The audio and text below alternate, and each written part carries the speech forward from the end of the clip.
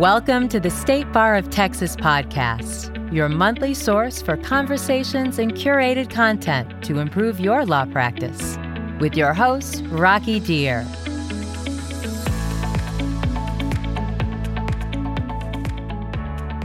Hello and welcome to the State Bar of Texas podcast, recorded from the annual meeting in Austin, Texas. This is Lawrence Coletti, and I'm the host for today's show, which is being sponsored by LawPay. Trusted by more than 35,000 law firms to accept legal payments online, it's the only payment solution offered as a member benefit by the State Bar of Texas. Joining me now, it's my special privilege to welcome Mr. Will Haygood. He's an award-winning author and reporter. Welcome to the show, sir. Thank you. Good to be here. Excellent. Well, I enjoyed your presentation. I don't often get to attend them before an interview, just the way everything works in our production schedule, but I really enjoyed yours, and you presented at the Bench Bar breakfast presentation. But before we get into that, I want to learn a little bit more about you. Tell us about your work and tell us more about yourself. Well, I grew up in Columbus, Ohio. Went to Miami University in Oxford, Ohio, which is where I teach now in the Department of Film and Media and Journalism. In college, majored in city planning, minored in English literature, and then started a career in journalism. I worked on newspapers in West Virginia, in Pennsylvania, and then I went to the Boston Globe, where I became a foreign correspondent. It was also at the Boston Globe where I started writing books. And then spent 12 years at the Washington Post. And so now it's mostly teaching and writing books. Well, that's a great jumping off point for what I'm about to ask you. So you're an author. You've written many books.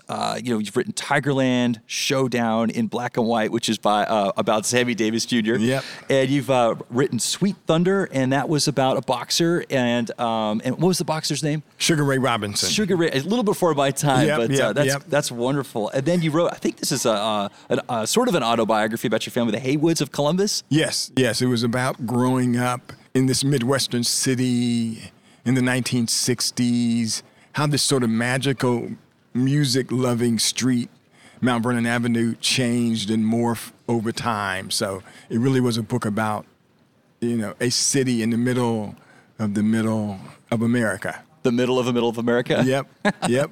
And then you also wrote King of the Cats, and that's the one I had the least amount of information on. What was King of the Cats about? Adam Clayton Powell was a architect of Lyndon Johnson's War on Poverty legislation.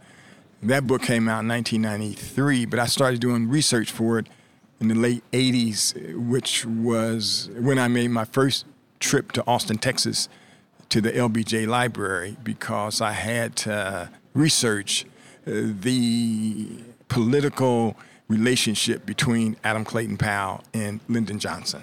So that's what that book was about. Okay, and that gets us to The Butler, A Witness to History, which is probably, arguably, the one that you're most well known for. And so this eventually got turned into a movie by Oprah in 2013 called The Butler. And so I found it interesting, with all of these books, you had a wealth of knowledge you pulled upon, a lot of biographies.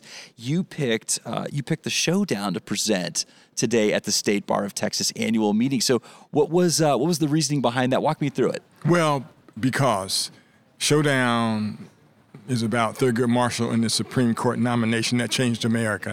In 1967, he became the first African American nominated to the Supreme Court, and he was nominated by Texas's own Lyndon Johnson, who was the president at the time. So I really think that still stands as the most intimate, close relationship between a white president and a black man up to that time down through history. I just couldn't find any other relationship that had been as meaningful and as close as those two men. Thurgood Marshall had met Lyndon Johnson back in the 1930s here in Texas. And, they became friends through the years, and they both had a big, epic love for the country, for where the country needed to go, and how they each in their own way could help the country get there. And that explains a little bit of the affection you have for the great state of Texas. Yep. You know, and goodness, one looks at Lyndon Johnson, you know, and all of his genius in his willpower was poured into passing 3 astonishing laws in this country: the 1964 Civil Rights Bill, the 1965 Civil Rights Bill, and the 1968 Housing Bill. And so he was responsible for this nation really growing out of the dark ages, and he depended on the legal roadmap that Thurgood Marshall, as an NAACP lawyer, had laid down 30 years prior to those 1960s era bills. There was a special connection between your mother and Justice Marshall that you shared on stage, and I was wondering if you could reshare that with our audience as well. Yeah, my mother was born and raised in that civil rights-soaked city of Selma, Alabama, and her parents, like so many black parents, brought her north on the train, and she became pregnant in 1954, and that was exactly the same year when Thurgood Marshall was fighting to desegregate the public schools in this country. And so 9 months later, in September 1954, my mother has twin children. And one of the reasons I wrote this book, I spent 5 years on this book, because it was such a moment, it had to be such a moment for her when the 1954 Supreme Court Brown desegregation of the public schools ruling came out. She could now look over at her 2 newborns and she could say, there's a new day in America right now. And I'm one of those twins who was in the bassinet in 1954. Me and my twin sister were born that year. And so that must have lifted my mother into heights that she never knew could be possible, that her kids would be afforded the same opportunities to go to good public schools as white children. You know, it seemed that there was a little bit of divine intervention that went into your authorship of this book. And you expressed a little bit of that on stage. You said you started digging into it and these unexpected revelations just came out of the woodwork. And then it was very clear that you needed to write about the topic. And so share with us a little bit of those anecdotes and some of the, the good fortunes that you found along the way. Yeah, you know, there are 2 things that stand out. One is that there was no Supreme Court vacancy in 1967, and Lyndon Johnson had to convince, in a very sly way, his Texas friend, who was Associate Justice Tom Clark. Lyndon Johnson had to convince him to step down from the court, and he did that because he told him he wanted to appoint Tom Clark's son, Ramsey Clark, as his Attorney General, and he wouldn't do that with Tom Clark still on the bench because it would just create news stories, you know, favoritism, etc. And so I was able to track down a member of Tom Clark's family who told me that story. It's just a wonderful story of how Lyndon Johnson used his smarts to create an opening on the Supreme Court to integrate the previously all-white Supreme Court. And the second thing which stands out to me is that in 2008, I tracked down Gene Allen, who had been a White House butler. That was a story that later got turned into a movie.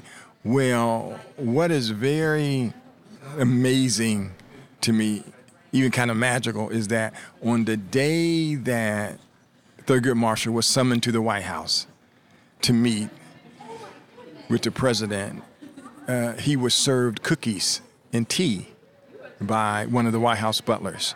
The butler who served him those cookies and tea was none other than Eugene Allen. And so you had one man, Mr. Allen, who had been harmed and hurt that the law did not rise to give him full equal rights. And then you had another man, Thurgood Marshall, sitting down near him who had worked his whole life to bring those very rights to Mr. Allen. And that, to me, shows the mighty strength of the nation when it is at its best. So you said this was the book that the late President Lyndon Johnson never got a chance to write.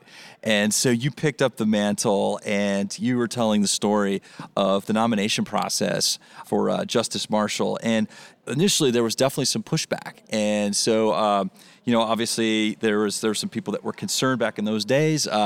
And one of them was Senator John McClellan. And so in response to that, there was a letter that was sent. And I found this to be just probably the best part of your speech. That is, it's hard not to be drawn into it. But a certain young woman wrote a letter to Senator John McClellan, and this became an integral part of your book. So please tell us the story of how that all came to be. Yes, I wanted to go look at the archives of Senator John McClellan, and they were at a small Baptist college in Arkansas, and nobody had ever really looked in depth at his papers. They had just recently been made available to the public, and I'm looking through thousands and thousands of pages of letters, in bills that he helped pass and hearings, but I'm out there to do my best to research the link between Senator McClellan and Thurgood Marshall's nomination.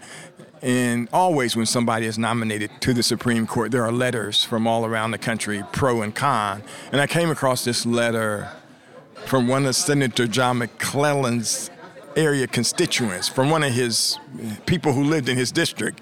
And they wrote him a letter where the person said to the senator that he was going to be on the wrong side of history, that Marshall had wonderful qualifications, and that the senator, who was a known segregationist, was not doing right in his effort to stop Marshall from making it onto the Supreme Court.